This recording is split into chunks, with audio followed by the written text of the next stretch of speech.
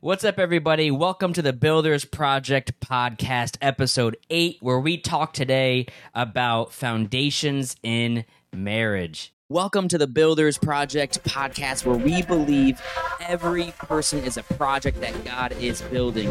I'm your host, David Narvaez, and I am here to help you build your life on Jesus and follow His word, His will, and His way. What's up, everybody? My name's David Narvaez. I'm the host here of the Builders Project Podcast, but it's not about David. It's all about Jesus, and it's all about my wife. This is my wife to my left, Haley. Say hi. Hello. So we are talking about how do we build our lives on Jesus, and what that means is it just does not mean in church. It also means in finances, and health and wellness, and businesses, and ministry, and in relationships.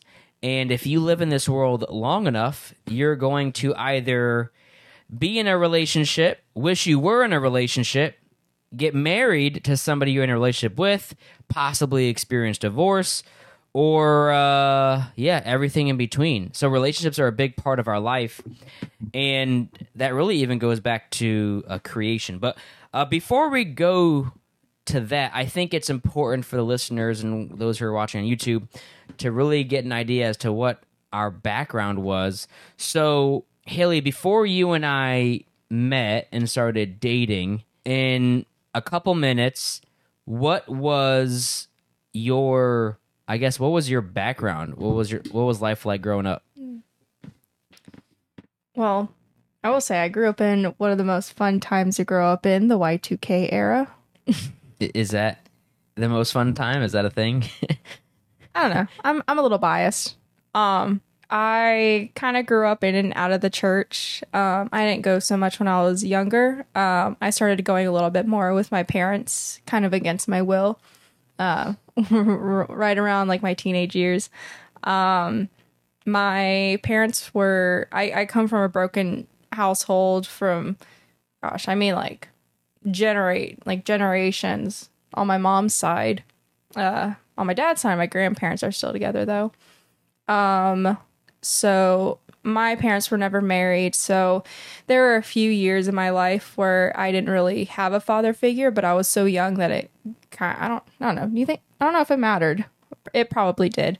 My mom got remarried eventually. And so, my stepdad started living with us. They had a couple kids, and I'll say, my stepdad grew up in a very abusive home, I will say.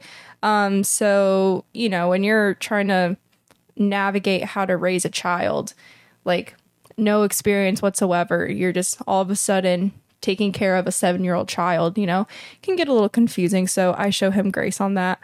But he was just parenting me the way he knew. And I feel like a lot of times when it comes to parenting, you're just trying to give your kids a less terrible version of what you went through, which isn't exactly the best way to parent, but that's what we do. And I feel like we rationalize that because, well, it's not as bad as I had it. Oh gosh, yeah, I heard that one a lot. Yeah, the amount of times, man, if back in my day, if you were there, we went through X, Y, and Z, and all of those things, you're like, well, that doesn't mean it's right. We hiked 100 miles to school in the snow every single day. There you go. So, based off that background, coming from a broken household, and then you even mentioned the fact of generational divorce, of splits in marriages, which is devastating. What was even your view on relationships when you were younger? That's a good question. That's a tough one. I didn't really start caring about relationships until, I guess, I was in middle school. Is that what you mean? Like, yeah, well, so once you started in the dating scene, right? Because, once you start getting so cool and older and whatever, you're like, okay, I kind of like people now. I was definitely not cool. Okay, well, we think we're cool, even as we're Naruto running down the streets.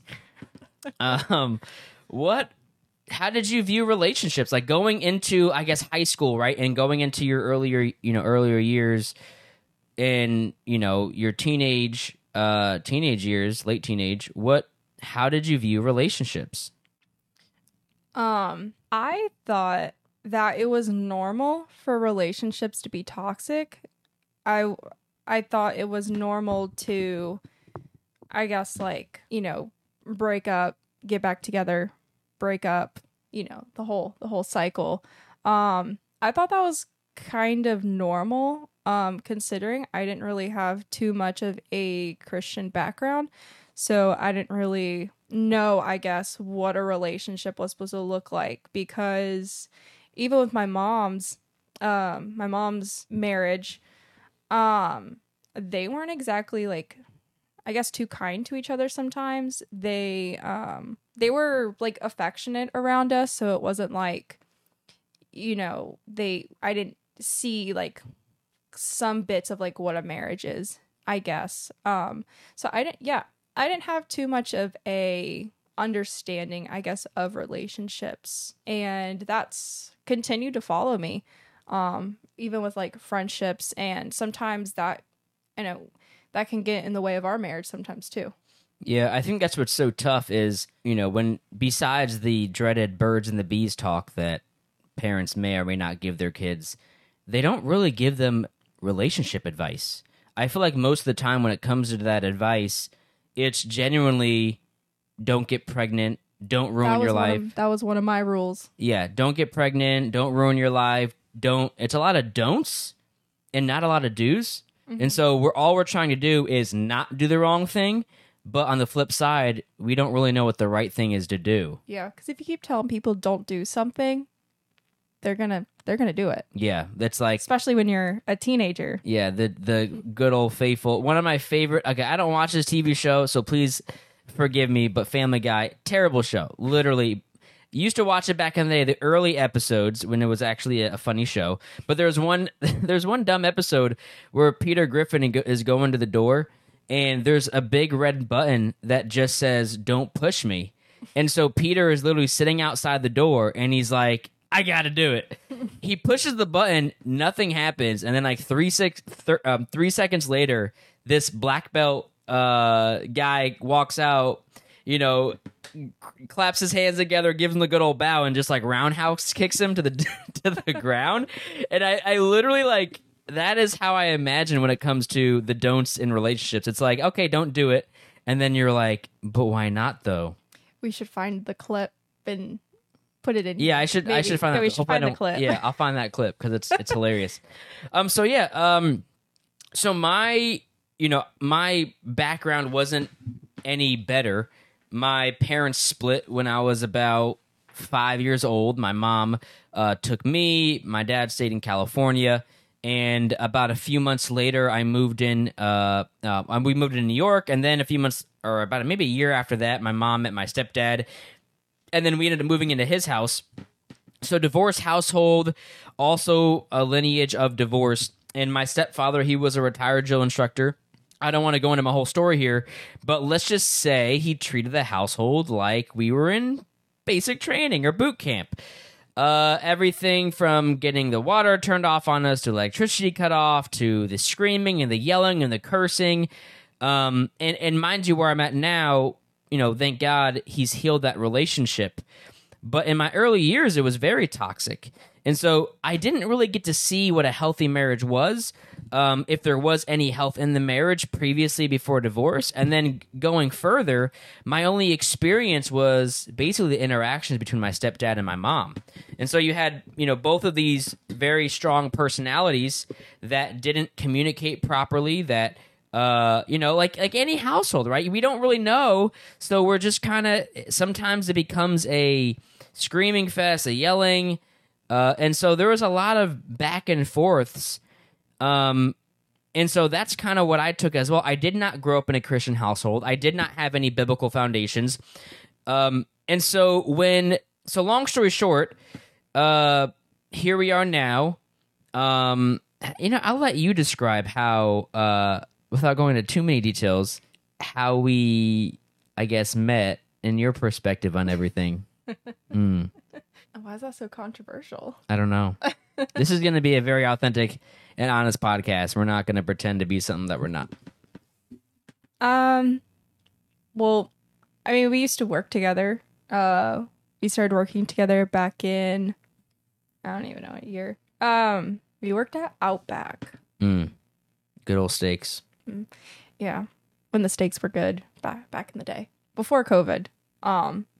Anyways, yeah. So we worked together.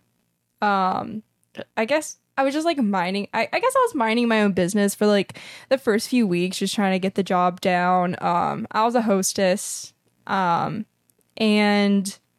I was like minding my own business, and then all of a sudden, like there's these two guys that are just like always laughing and making jokes with each other, and I'm like, what's this about? And yeah, that was you and your good friend. That's how pretty much like you guys, like you were caught in my attention, I guess, because you guys were just like always laughing, always doing something dumb. So here's a tip to the guys out there: just be obnoxious and annoying.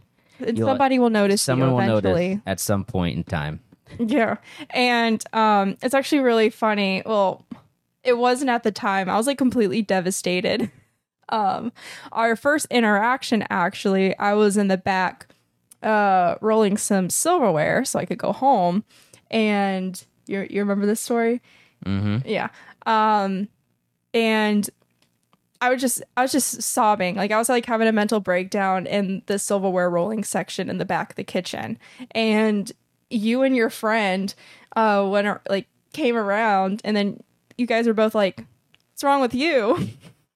Oh no, it wasn't me. It was actually, so we were chatting, and then both of us looked over, and he kind of went the other way, and I was like, I feel like I'm supposed to say something. This is back in my non-Jesus follower days, but even then, I wanted to be a support. For somebody you didn't even know. For someone I didn't even know. Yeah. So anyways, I went over there, and I just kind of like listened. She was talking about how she had broken up with one of her exes. No. Oh, okay. I was crying about how my ex-boyfriend ghosted me. Oh, yeah. I just broke up with my boyfriend. Yeah, kind of like that. Kind of like that. A little more dramatic, though. Yeah. So I was really in the field. We kind of just talk, and I just, trying to console her, but it's obviously weird because I'm at work and I don't really know who this person is. But yeah, that was really how we started off, not our relationship, but we just got to know each other. And then about 5 months later, Can I tell them how I got your phone number? Sure. So he never actually gave me his phone number. I was really weird. And I was like, man, I want this guy's phone number, but I'm not about to ask for it because I know he won't give it to me. So I go on our online scheduling, and all the employees' phone numbers were on there. And I was just scrolling, and I found his phone number, and then I texted him dog gifs. He never responded. I say GIF, but yeah, that's another Stephanie GIF. Yeah, that's and I was like, what weirdo is sending me this message? And then like I didn't respond, and then she sent me another one like a month and a half later. And then 3 months and then like 3 months later, he asked me to hang out. Finally after that, it took a little bit of time there, but now that's how we started. We started dating, and mind you, at this time, she is not a believer. And I like to share this sentence, but I feel like you should share this sentence of how you viewed Christians. So actually, before that, actually, I apparently gave my life to Christ at 7 years old. I found that out like a few years ago. My mom told me that. And it was genuine because like what 7-year-old is like, really truly giving their lives to Christ. Anyways. And so I hung out with like the really rough kids and stuff. And so back to your question, how would I describe Christians? I thought they were stupid. And yeah, that was like one of the big words I used. I was like, man, these guys are so stupid.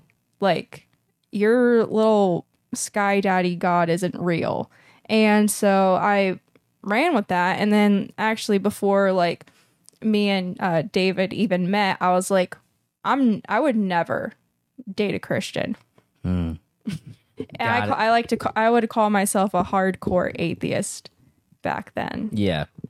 So this is one of those examples where I believe God has a personality and he is funny. Because you ended up marrying somebody who is a pastor. So, joke's on you. God knew it from the beginning. So yeah, that was her experience, how she viewed Christianity, and how she defined herself. And so the time that she met me, I had gone through a 6-year, I call this a trial period of sin, where I had, so I moved out of that household when I was about 15, 16 years old. And then I moved to Florida where my dad was staying. I started getting back into the church. And then I just really reconnected with my faith. I had given my life to Christ at 10, but I had went back to that living situation, and it was frustrating trying to reconcile my new faith with my current situation at home. And so there's a lot of anger built up towards God. So I started getting some healing from that. Got baptized at 18. I knew God was calling me into the ministry. I knew he wanted me to become a pastor, but I ran. And so I ended up moving from Jacksonville, Florida at the time, to Gainesville, and then a year later to San Diego, California with my sister and my stepbrother. And that was the beginning of me serving myself, doing my own thing. And so 6 years later, I'm about 24 years old, getting to the end of that, and I finally surrendered my life to Jesus. And so, let's just be honest and transparent, right? So we're talking about the foundation of a strong Christian marriage, right? And I believe that any strong Christian marriage, of course, with Christ being the foundation, that includes having biblical principles. And when we look at Scripture, when it talks about sexual immorality, the clear definition of it is any sexual activity outside of marriage between a man and a woman. That's what the definition of it. So whatever falls out behind those or beyond those barriers, you're walking in sin. And so when her and I started dating, I had not truly surrendered and repented of my sin and started following Jesus. So when we started our relationship, as almost all relationships, culture teaches us that, we need to, how do they put it? You need to test drive the car before you buy it. Yeah, that is like the worst advice you could possibly give. That is it is a part of a relationship, but it's not the foundation of a relationship. And unfortunately, too many people go into relationships thinking, well, if we can figure this out, well, then all of a sudden we can, we know we're going to be compatible. And it's like, when you get into marriage, it's one of the last things, seriously, one of the last things that each of y'all is worried about. Well, maybe more for men, but I promise you this, even if you're having sex as a man in marriage, and everything else is falling apart, you're not going to feel like you're winning in life. You're going to feel like you're still losing. And so we didn't. We jumped headfirst into getting to know each other, and then literally within a few dates in, we were having premarital sex, aka sin. The second date might have been the second date. And so that was the foundation of our relationships, and I feel like through the dating process there, because that was implemented early into their relationship, not only did we not have the Holy Spirit guiding us there because he wasn't a part of it, but also I feel like it covered up a lot of the real issues that were going on, the issues with the trauma that we were dealing with from a kid, the issues with us communicating with each other.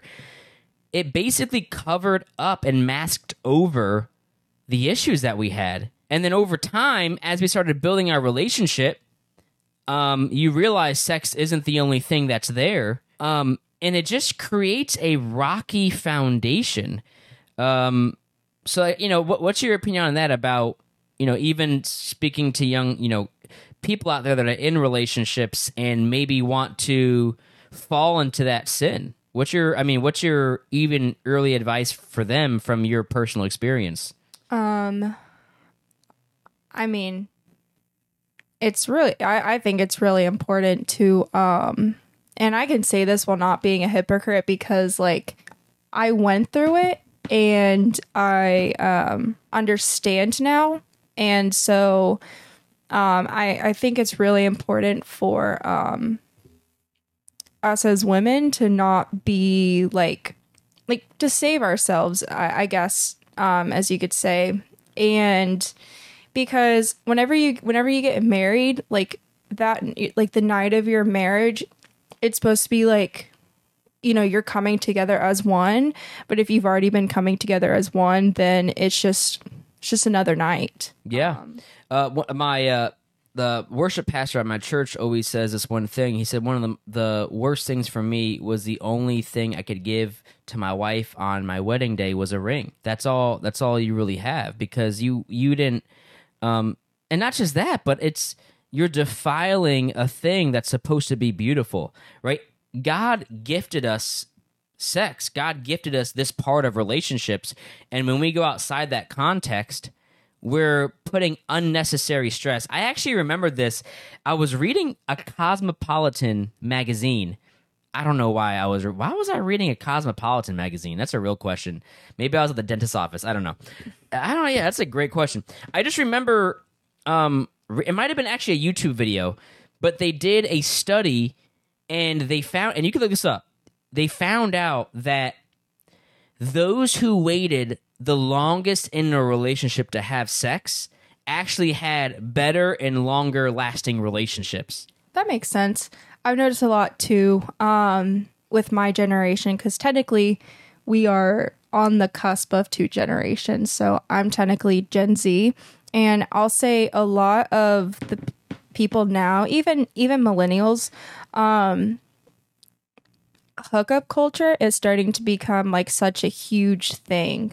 Like people are, and like I've seen studies on it too, where people or women are not having kids, like they're waiting longer, and they're, when they go on dating apps and stuff, they're just there to talk and hook up pretty much. And so I think that's become like very even more normalized, I guess. Why do you think that is, honestly? Like, why do you think there's that such strong desire to, and I get it, right? It's the enticement of sin. We're trying to self-seek. But why do you think it's becoming even a culture in our today's society? I mean, if I could be honest, I think personally that it's becoming an issue because I think people are trying to stray away from the Christian values that like our country was kind of raised on. I think a lot of people are like wanting to rebel against that. Yeah, it's actually funny. I was doing a sermon study this week, and in 1 John chapter 3, it talks about lawlessness, right? You practice lawlessness. And really what John, the Apostle John, who wrote that epistle, is saying is a practice of lawlessness is an active rebellion to the rules and ways of God. And it's not just something that you do, it's an attitude that you have, that anybody that would have any type of rules or regulations. And here's the thing, it starts with our parents, right? Hey, don't do this, right? And then we want to push the button and then get roundhouse kicked in the face. That's basically what happens. But yeah, it's that attitude of my parents did this. I want to be as opposite of they were. They might have served this God. Look what happened with them. Because let's be honest, okay? The older generation, and this can be said about almost every single generation, has done a terrible job, majority-wise, of teaching their kids not just biblical principles, but the why behind it, right? If you tell somebody, hey, you should save yourself for marriage, but you're not explaining the why behind it, then it's hard for somebody to be able to grasp and take that into their heart. Or you're just simply saying, oh, that's a sin, you'll go to hell for that. Which is a very unhealthy view of God, because 1 John 4:18 says there is no fear in love, but perfect love casts out fear. So a perfect love in Christ has to do with the fear of hell. Now that comes through the assurance of our salvation through walking out his commandments. So I'm not saying that, but if someone's view of God is, I'm only going to, if I don't follow this, I'm going to go to hell, then their view is going to be distorted. I've heard people say, oh, it's just a rule book. Like, that's what Christianity is. It's just a bunch of rules. Yeah, and that's the reason why I love quoting John 14:15. It's a small verse, and I promise you it'll edify you if you memorize it. But it's just Jesus saying, if you love me, you will keep my commandments. And the foundation of that is love for Jesus. It's not, I'm going to follow this rule set in order to, and then, I'll grow my relationship with God because it's like, no, love for Jesus produces obedience to his law. It's no different than in a relationship, right? Let's talk biblical here. That love for each other is going to produce a level of obedience and submission and love and sacrifice. We're not going to go out clubbing. Why? Because I love my wife. I don't want to do anything that would dishonor her. And in the same way, it's the view of sin. It's just like when David sinned in Psalm 51, he writes about how I sinned against God. First, I sinned against God and God alone. Now, obviously, he sinned against others, but it's first to the person that he loved the most, which was his heavenly Father. And the same thing is, with each other. So jumping into the next thing, so we're dating, right? We didn't honor God in our relationship. We had premarital sex, walking in sexual immorality. And of course, we want to have the blessings of God without following the laws of God. Isn't that always fun? And then we blame God when things don't go our way. That's typically what we do. Like, why, God? Why is my life terrible? Well, you didn't follow. One of my favorite things to say is, how does it go? Everything in life happens for a reason. I love that statement because it's true. And most of the time, the reason is because we act dumb, okay?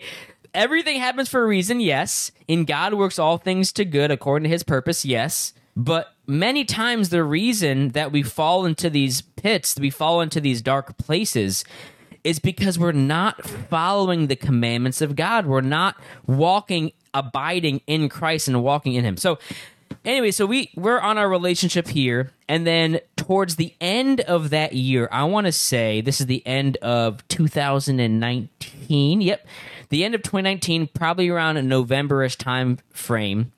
That is when God showed me, which I've talked about in a previous episode, my perspective of life, or his perspective of my life about how I have been on this cycle of following Jesus, loving him.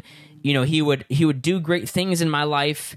He would bring me peace and happiness and joy and purpose and mission. And then I would start following my own self, my own sins, my own desires. I'd start ruining my life. And then I would eventually repent because my life was ruined. And it was this ongoing cycle.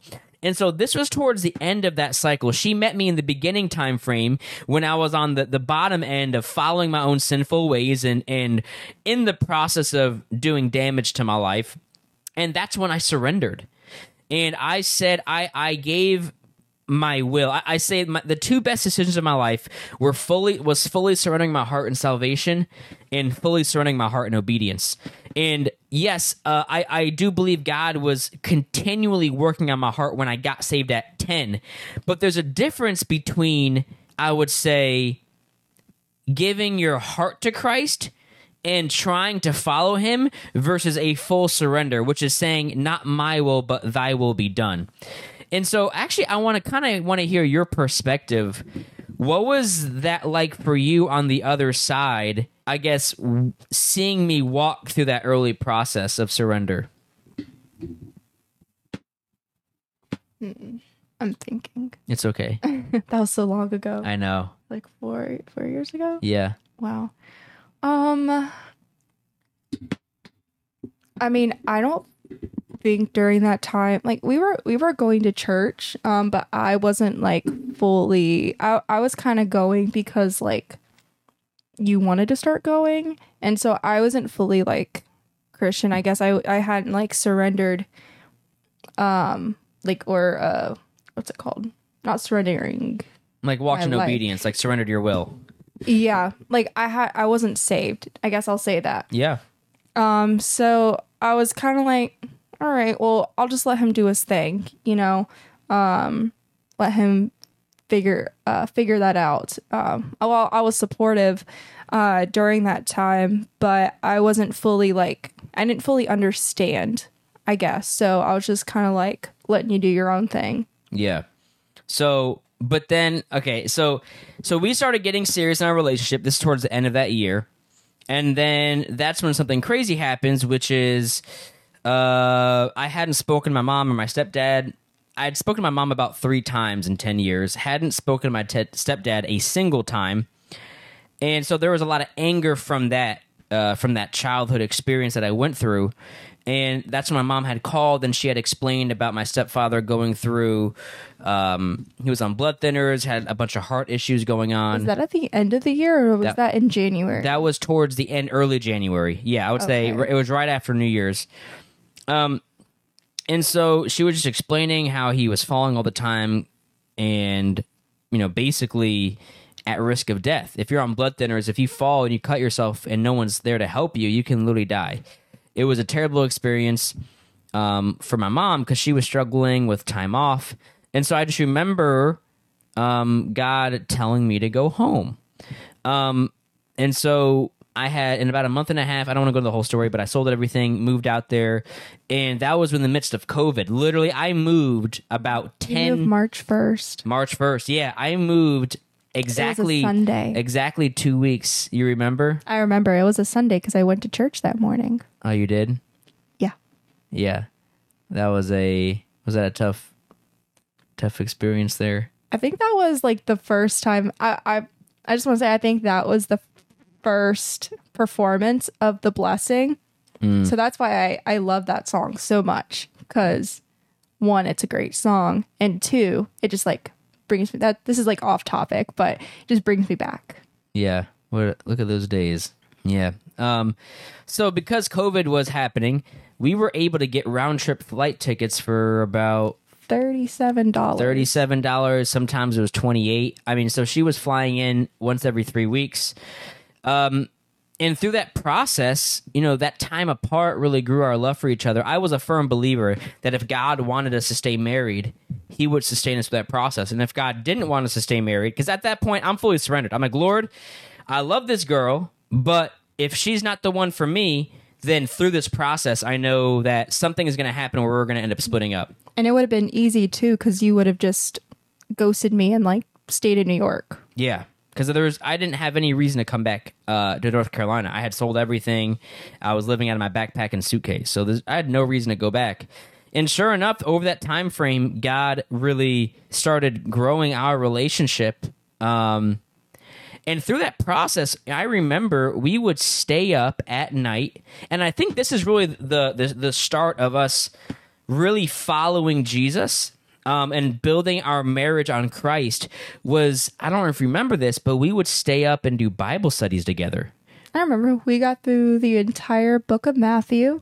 We got like halfway through Mark, and then we kind of stopped. Yeah, that was towards the end. But that was over a 6-month time frame. We would just stay up at night. We would just read a chapter of scripture together, and then we'd have a conversation about it. And would you say that's when you started, I guess, sparking an interest towards Jesus and the things of Jesus? Yeah. I think too, even like before you left, I was like starting to understand everything a little bit. And so that's when I started like looking more into, I guess, a relationship with God. Yeah, I'll say this. The one thing I absolutely loved about Haley was, and this is a word for people out there that are listening that might be thinking about Christianity, thinking about Jesus, maybe even new in your faith, is she never stopped asking questions. I think when we get to a place when we stop asking questions, we get complacent. I love debating. Yes. You specifically. Yes. And it was, here was so cool is she was challenging me on my faith, and I had to step up and say, hey, I might not, like, when you don't know the answer to something, it's so frustrating, especially when trying to help somebody and give somebody honest answers. And through the process of Haley asking me all of these questions, I continually felt challenged to get into the Word more, study my Bible more, grow in faith more. And that in turn helped her in the process. And so, yeah, asking questions. If you're in a church or in a community that does not like you asking questions, you're in the wrong place. And here's real quick, I want to say this. That doesn't mean be disrespectful about it. Well, why isn't Jesus? Okay, I'm not saying that. But my point is, if you're genuinely seeking, asking questions is a great place to start. I think I still ask you questions. Yeah, I think I asked you like a question like Sunday. Probably. Yeah. I don't think. But that's when we stop asking questions, we get complacent. So, anyways, so we started. That's when we started really building our life on Jesus. We had, and actually, I want to tell this story because I think it's important for those. First of all, let me say this: if you are dating somebody, and it's not too late to repent. It's not too late to surrender your relationship to Jesus. We hadn't been following God, and we made the decision to, if there's any time that we're going to surrender this to God, it's going to be now. And so over the course of like the next 5 months, we did not have any sexual contact with each other. We would just meet up. And then roughly, I want to say a month or two before, I believe before we got married,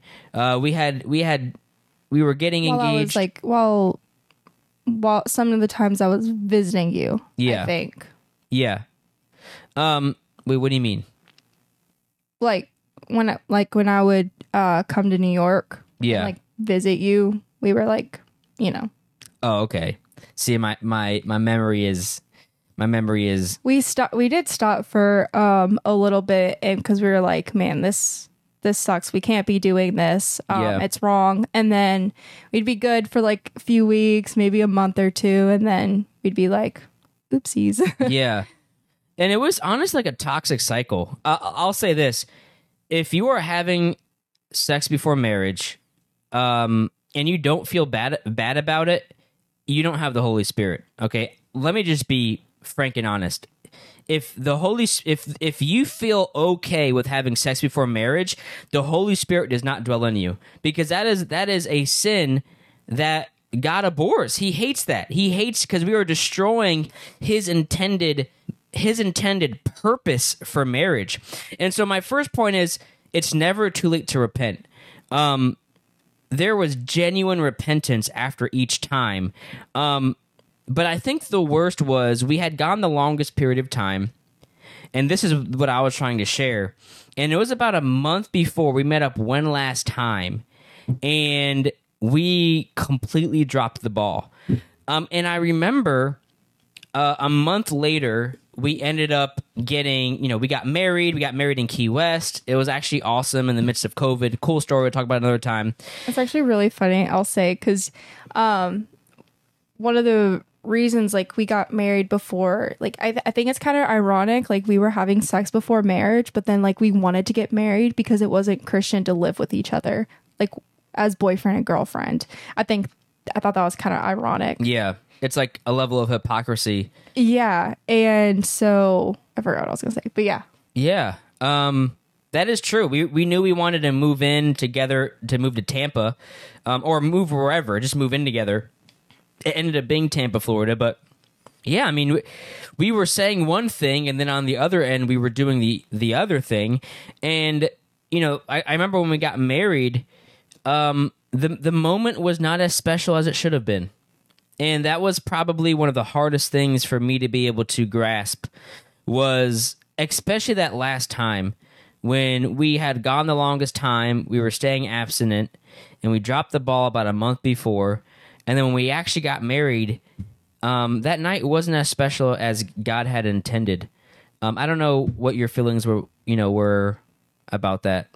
No, I completely agree. I actually saw on a YouTube video somewhere, it was like, I don't remember whose sermon it was, but they said, and you can give your opinion on this too. Someone said, what did they say? They said, Jesus doesn't want your celibacy. He wants your surrender. And well, obviously this was like way after we were married. But I think that is really good advice when it comes to like, repenting. Like, just because it happened, doesn't mean you're screwed. Like, it doesn't mean like you can't still save, like if you're in a relationship, you still can't, like you can't save yourself still. Does that kind of make sense? But I agree with you though. And we've had a lot of conversations about this and true repentance, because I would just be thinking about it, and like after we got married, and it would like totally devastate me because we had been doing so good, and our wedding night like wasn't as special as it could have been. I mean, it was still a really good wedding and reception and everything, but that night of us just together, it like wasn't as special, I guess. Yeah.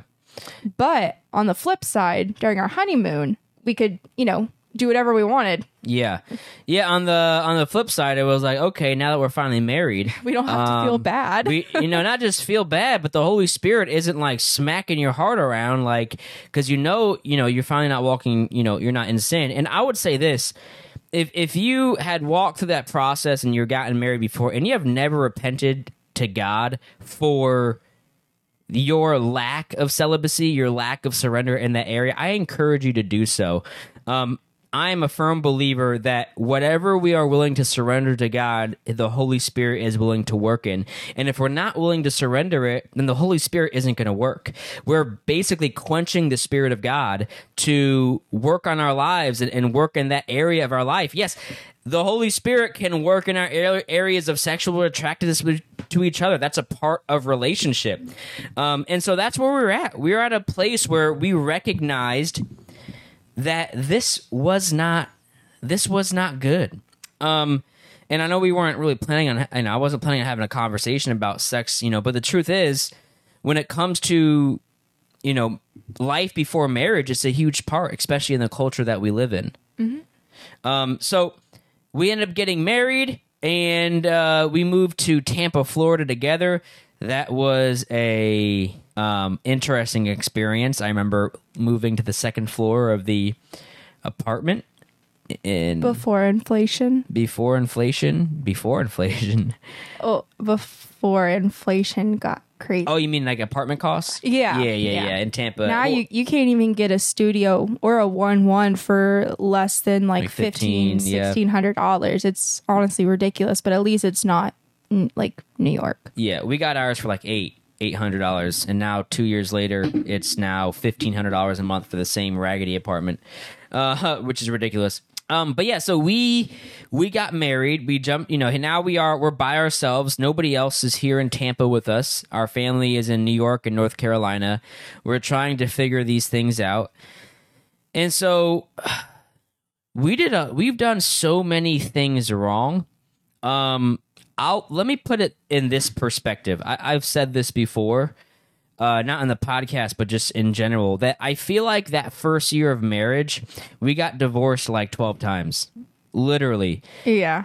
I mean, you had two people that were previously not following Jesus, had all of this baggage and trauma they had not worked through, was covered up by the fact that they had premarital sex. Now they jump into the marriage and all of these things unravel, because now sex isn't an obstacle anymore. It's no longer the thing that can cover up, it's not covering up a multitude of other sins, because it's no longer the major sin. And so now you're having to address all of these other issues that were going on. So from your perspective, Haley, what was, I guess, some of those early things that we really struggled with? I think honestly probably just communication and just being kind to each other. Like I don't think we were too kind, I guess. Yeah. Yeah. I mean, we're going to go into another podcast episode about communication, so I don't want to go into a whole bit about this. Let me go ahead and read this. So this is we're talking about the foundation of Christian marriage. And so, in 1 Corinthians 3:11, the Apostle Paul said, there is no other foundation other than that which is laid, which is Jesus Christ. So in other words, Jesus Christ is the only foundation that we have in our lives. Now, how does that apply to marriage? I want to read this verse off here in Ephesians chapter 5, verse 21. And it says, instructions for husbands and wives to submit to one another and love each other as Christ loved the church. So for us, our instruction, right, is to submit to one another and love each other as Christ loved the church. Now, in the biblical in biblical marriage, Colossians 3:18-19, command wives to submit to their husbands and husbands to love their wives. And so there's this idea of love, sacrificial love of the husband to the wife, in submission from the wife to the husband. And I know we hear these words, submission, and we start freaking out, especially in modern day culture, but it's actually a beautiful word, because let me say this, everybody in life is submitted to something. Right? If you work at a job, you're submitted to your boss. You're supposed to, unless you're be disobedient, you get fired. If you are everybody is submitted if you're a follower of Jesus. You know why? Because you're submitted to Christ. And that's the idea, is we're supposed to husbands are supposed to love their wives as Christ loved the church and gave himself up for her. And then wives are supposed to submit yourselves to your husbands in love. So when early in our marriage, right, not coming from biblical backgrounds, a biblical marriage, that whole idea both of the ideas was foreign to us, right? Remember, we heard about what we weren't supposed to do, but we didn't really hear about what we were supposed to do. This is what we are supposed to do. How was that for you, managing, I guess, your past identity, learning what it means to follow Jesus, because you haven't truly given your heart yet, and then this whole idea of submission?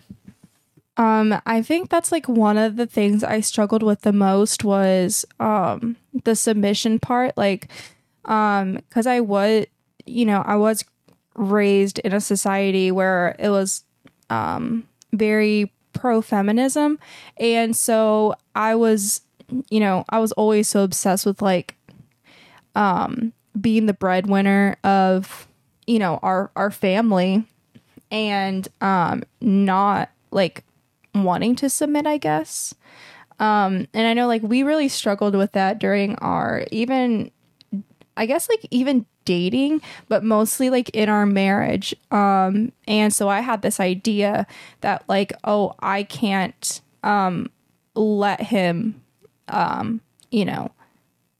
be above me. I was like, for some reason I was so obsessed with that idea.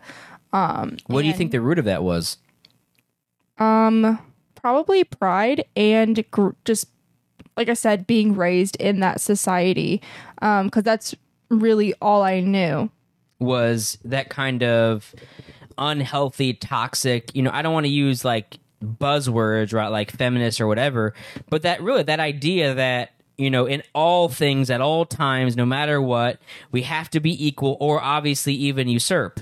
Yeah, and I knew, because we had been over this, especially like in our premarital counseling, that we are like man and woman are supposed to be complementary to each other.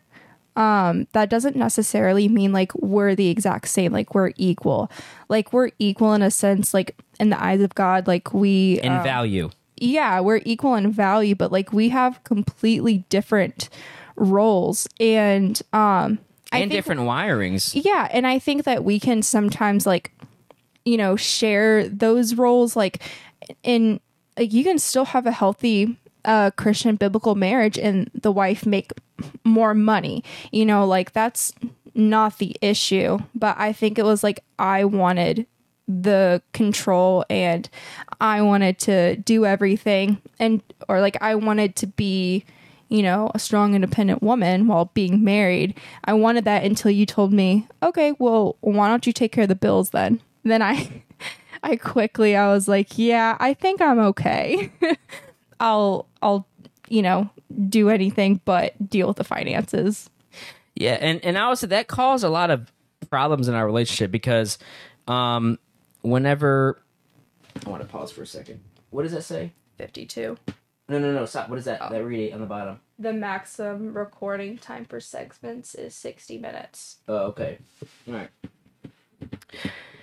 What were we just talking about? The roles of man and woman. And how, I didn't want to do that. Yeah. And yeah, that was the thing that was difficult early in our relationship is I always felt like everything was a competition, right? And for me, I had no problem. The one thing that I did respect about my stepfather was he always took care of the house. He always took care of responsibilities, put air in my mom's tires. He was he was a servant. He served. He loved my mom. He served her. He took care of things. So for me, that was something I did learn. That was an extreme positive.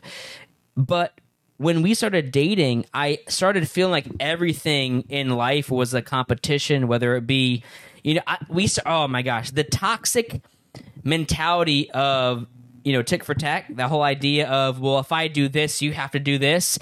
And all of a sudden, well, how many times have you washed the dishes this week? And how many times have you washed the dishes? How many times, did you pay rent? Or how many times did you sweep or clean up? Our biggest one was the laundry. Yes. I still do all the laundry. She still does the laundry. I still do all the laundry. And I'm very grateful for that. I saw him folding his clothes actually last night, and I was like, please just give me the clothes. I'll fold them for you. Like, I'll gladly submit. But I just remember creating a toxic environment for both of us. Just because everything was competitive. There was no active, there was no sacrificial love and submission to each other. And, the best way of putting it is this. At the end of the day, do you either want to submit or do you want to sacrifice? Do you want to submit to each other and love for each other? For a wife, right? Are you willing to submit to your husband? And then on the husband's side, are you willing to sacrifice? I think it's so much easier when we realize that it's so much easier to submit than sacrifice. I've seen videos of people asking left feminists, oh, do you think men and women have equal rights? And they're like, of course not. And then they're like, okay, so would you go to would you be in a draft? And then they quickly are like, no. Yeah. You start dipping out real quick. Yeah. But yeah, I mean so how did God start working on your heart to really, I guess, understand that foundational biblical principle in marriage? I think it started when I started going to women's Bible studies and just being involved in the community at church. It's not like they weren't teaching me, I guess, how to be a wife. It was more of I was watching. And so I, over time, I started adapting that. And now, we'll have our issues, but I think for the most part, I've, truly understood what it means to be sacrificial and submit. Yeah. And now I realize I want to love you the way, even though husbands submit sacrifice yourself like Christ did for the church, but sometimes I want to do that too. Yeah. Well, and that also, I'll say this, husbands, we love this idea of, oh, well, the wife's supposed to submit. But the question you need to ask yourself is, first of all, have you submitted to Christ? Because second of all, that's the only way it would be worthy for her to submit to you. You do not need to be so focused on your wife submitting to you if you're not submitted to Jesus first. Yeah, because if the husband's not sacrificing, or being loving, she has reason to submit, you know? Yeah, absolutely. At the end of the day, the reason I follow Jesus no matter what is because the sacrifice and the love that he had for me. Romans 5:8, but God shows his love for us in that while we were still sinners, while we were jacked up, while we had nothing together, Christ died for us. That is why he is worthy of all praise and honor and glory forever. Amen. Because he sacrificed. While we were the unloving ones, while we were, children of disobedience, following our own ways, not walking with him, actively walking against him, Christ died for us. And so he saved us from our sins. He saved me from that. And so, yes, that is why I will always submit to Jesus, is because he is worthy to be submitted to. And if you would take that principle, I promise you, your marriage would be turned around. And so we hear things from Haley about how she started getting around the right people. She started going to Bible studies, and then over time, the Holy Spirit started working on your heart. You started to see the value of that, and the same thing for me. God started working on my heart, which I'm not here trying to have behavior modification for my wife. Or, trying to make her do the things I want to do. I want to live a life that is worthy of Jesus and worthy and honoring her in the way that she'd be wanting to submit to me in marriage. And I would say this, when we started understanding this concept, our marriage started to really turn around because we realized the joy and the love does not come from making sure each other is doing the right thing, but the joy and the love comes from loving each other in a way that gives us joy, right? Jesus said is more blessed to give than it is to receive, and even when it comes to our marriage. And so, we want to add something to that. Oh, yeah, I was just gonna say, I like how you said like it's not behavior modification, because I think over time, I saw how like you were being a man of God, and it like through that it made me want to actually like submit and everything, and so even when like sometimes I don't necessarily want to, I still do it because like you deserve that, I'm getting all soft and mushy over here on this podcast. I love my wife. Hey, can I say this? What? I love you. I love you too. And so, as we wrap up this podcast, because we're not trying to do like 8-hour long episodes, that's what it comes down to. We started seeing what it comes down to is trusting Jesus, right? We're trusting his word, his will, and his way.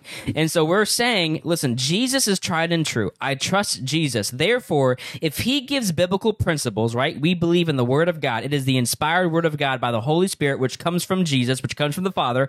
It's the Trinitarian theology.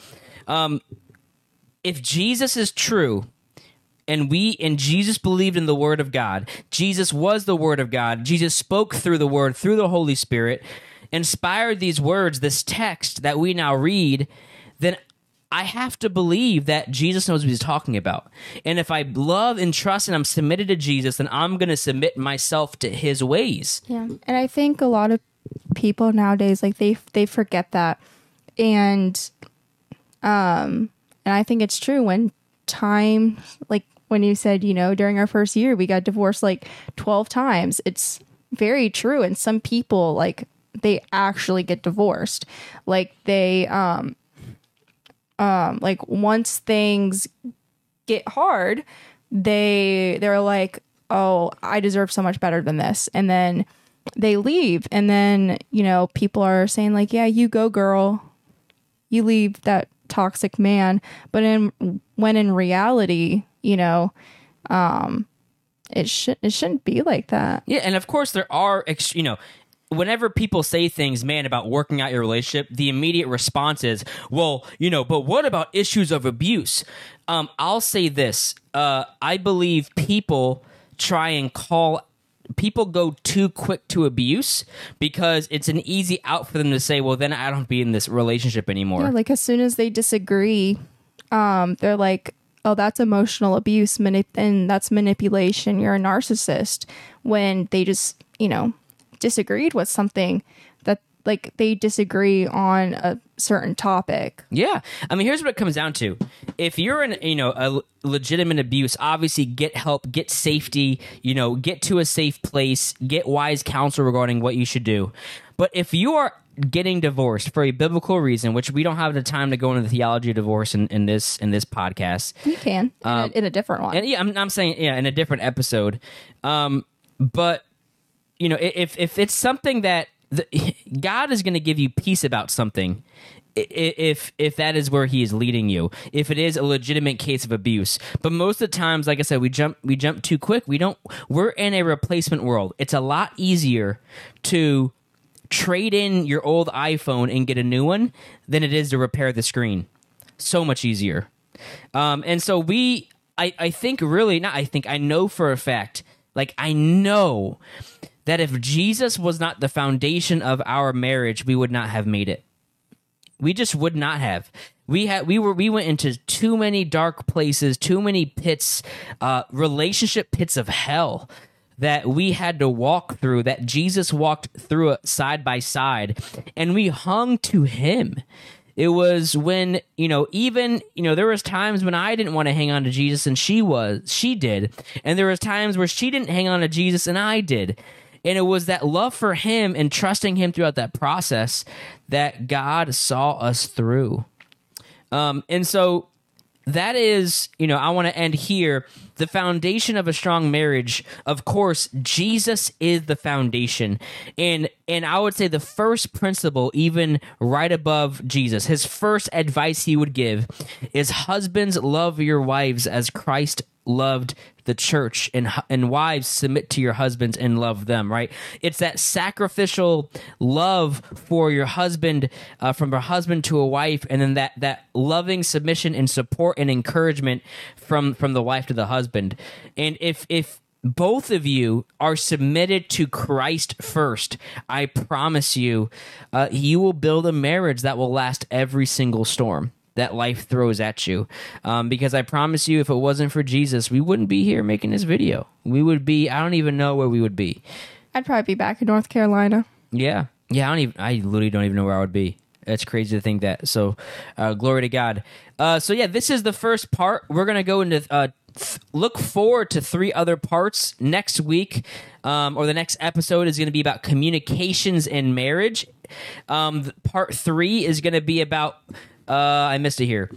Part 3 is navigating challenges in a Christian marriage, and then in part 4 is going to be growing together spiritually in a Christian marriage. So, I hope you enjoyed this episode. I hope you enjoyed my wife. Did you have fun? Yes. So much fun. But yet again, thank you for tuning in to this episode of the Builders Project podcast. You are a project that God is building, and my goal for you is to build your life on Jesus and follow his word, his will, and his way. Love you all. See y'all later.